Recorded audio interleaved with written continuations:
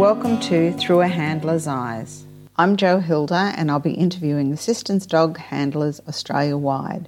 We won't be discussing legalities or training methods, just the journey of the human and their dog. Hi, today we're going to be talking to Ariza. She's a bit different to our normal assistance dogs handlers. She had a dog called Daryl that she rescued and was hoping for Daryl to be her assistance dog. Unfortunately, that's not the case. So we're going to talk about that part of her journey. So how are you today, Ariza? Hey, Jo, I'm doing pretty well, and I'm quite happy to be on this podcast. And I must say, I enjoyed listening to all the previous ones. I think there's a lot learned from every single person that you've had on. And I want to say thank you for those guys because it does sometimes for some people take a lot to open up about their failures, successes, and what they find uncomfortable. Absolutely. Thank you very much for that. Now, was Daryl your first assistance dog? Yes. Daryl was my first assistance dog, owner-trained as well, and I was volunteering for a organisation who offered some support and help. They're fairly new to train him as my own dog for PTSD. But I mean, sometimes dogs just don't have it, and sometimes dogs have certain things that you don't want to destroy, which is what's happened to Daryl. And one of the things that I found with Mr. Daryl is he's an exceptionally social dog with other dogs, and he's really good bringing dogs out of their comfort zones. He's good with dogs who are uncomfortable and things like that. And once I started to suppress that natural talent when we're working, I saw that it created a lot of stress for him. And at the end of the day, I decided I'm not going to destroy this dog's fabulous personality to get what I want. But the second thing he had a problem with was a bit of resource guarding with dogs, not humans. But it wasn't frequent. But he's a very tall dog, and he can come across as very scary. And I know that for me, I would think an assistance dog shouldn't have that in them, and I didn't want to take that risk, and I didn't want to put in the amount of work it was going to take to address that because that puts a lot of stress on me as the handler.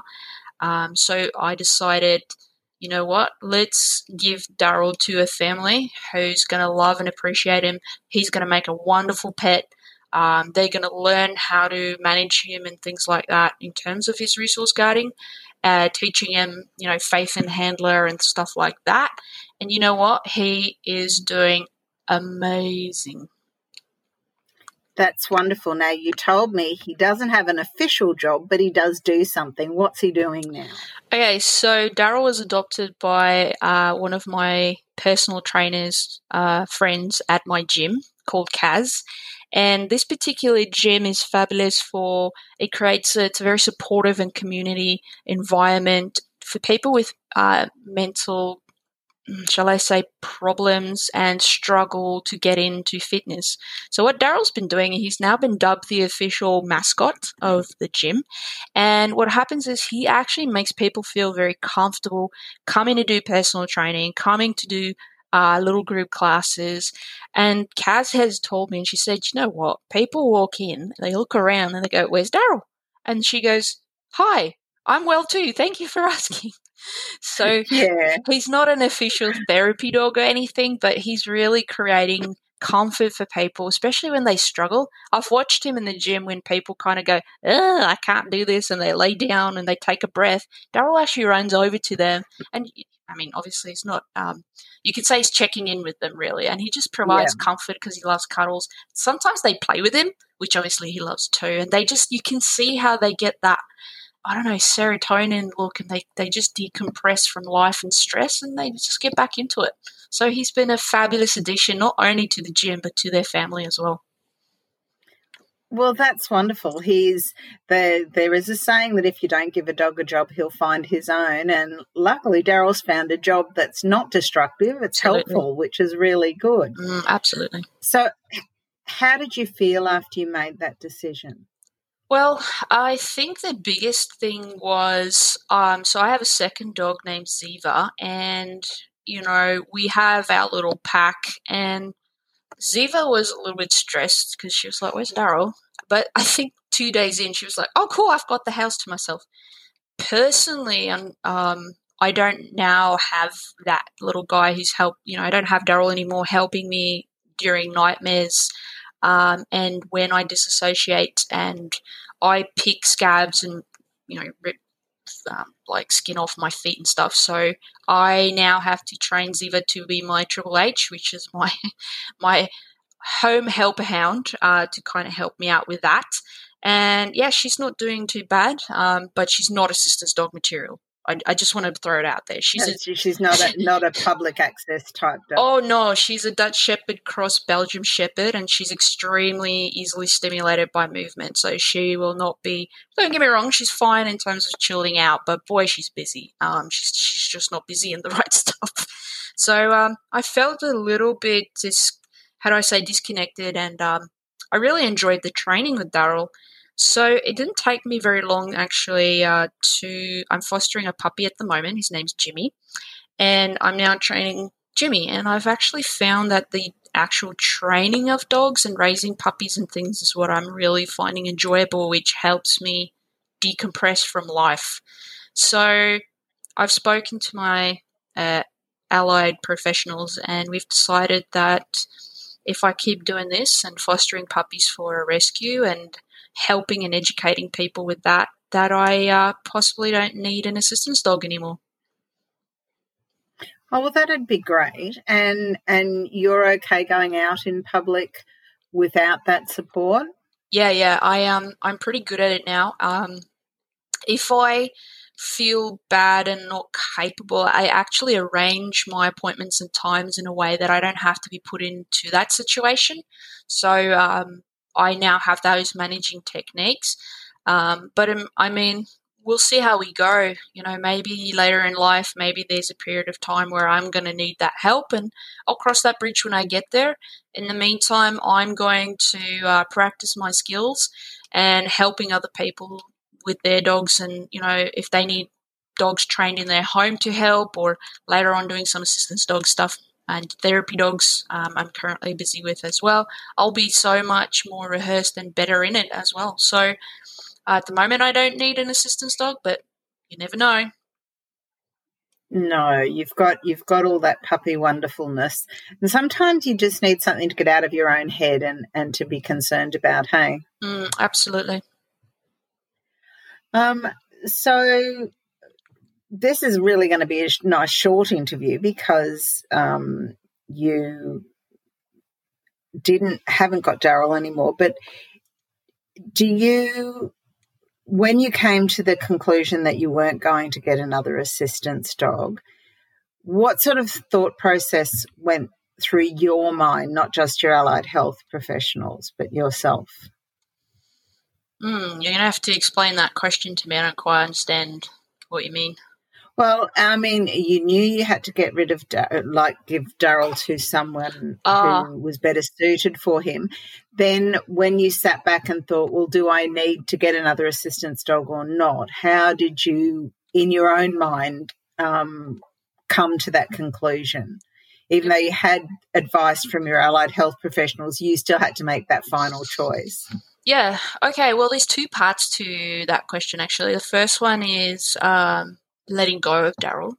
So I have been raising puppies since 2010, and then they move on. So I don't actually have that emotional connection in terms of that. And I've also been recently diagnosed as a high-functioning autistic, which makes sense why I don't always have that emotional connection to people and not things, but dogs and friends and stuff like that immediately. So I always had the idea, because Daryl actually belonged to this organization, but he was my dog, that he wasn't mine. And he would be, even though the previous dogs weren't assistance dogs, they were working dogs, they also belonged to companies, but they were my personal working dogs. So it's quite a different setup. Where Ziva, I got Ziva for me. So Ziva's completely different. If I had to get rid of Ziva, that would be an emotional thing.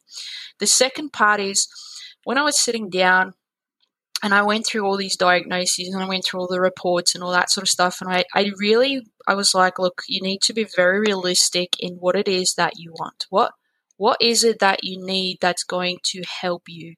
And essentially I came to the conclusion I need people to help keep me accountable. So that's why I've got things like personal trainers and my psychologist and all that. But then I need a coach that can help me in social aspects. So being a high functioning autistic, life now makes sense why I got in trouble, because I can't read social cues and situations and unwritten rules and between the lines and all that stuff. And to be honest, a dog's not going to help me with that. A dog's not going to help me improve in that regard with that skill. A dog will only be able to support me when I'm that stressed and help me back to then be capable of meeting those requirements. So I've never had a problem with failure. I think you learn more in failure than you do in success. But success is nice because it keeps encouraging you to do the right stuff. But a dog can't really help me navigate social situations. A dog can't help me make decisions, or I can't talk to dogs either. And that's one thing I didn't realize. Me as an autistic, if you take a pen and you go, hey, let's pretend this is an aeroplane, I'm like, you're an idiot. It's a pen. So I don't talk to dogs like some people do, and I understand their need for it, and I have no problem with that at all. But I can't talk to Daryl and discuss problems with him or Ziva. It's weird for me. I can't do it. So I thought to myself, if you justify it, do you really need an assistance dog? And I also looked at the aspect of, shall I say, the cons of having an assistance dog, and I thought, no, I don't. So I came to that decision of, no, I don't. The assistance dog is not going to be the right tool for me. And to be honest, I find it'll be disrespectful to people who actually need an assistance dog to go, yeah, but I just want one. Yeah.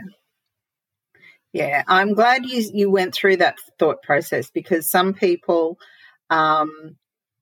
just decide I want one and don't, apart from the legal research and stuff, they don't research what an impact in other areas of their life having an assistance dog will have. And I don't think people realise that it does have a very big impact for some people. Absolutely. So there's a quote from a guy called Dr. Kelly Starrett, and he always says, the quality of your expectations will dictate the quality of your actions. And essentially what it means, it does talk about, or how I see it is, if you have a goal and you're aiming very high and you have to go through a lot to get it, you will. But if you go, I just want an assistance dog, and you're starting to hit these obstacles and challenges, you might find that you won't do it. And one thing that I'm very, very high on is the welfare of the dog as well. And absolutely. And sometimes people don't realize that when you have an assistance dog, it is also a partnership, and you have to be aware of the welfare of the dog. If you're just going into it with being extremely selfish and you're not meeting the dog's needs. But remember, assistance dog is a dog first, and a dog is a predator. Yes. So if you're not meeting this big predator's needs, and you're not helping them decompress from stress, because he's got stress of life and then stress of the job, you might find that you're going to have a big problem. And maintenance of the assistance dogs, not just their actual skills, but also, grooming is one thing, and their health. I mean, you've got to make sure that dog is not a health hazard to others.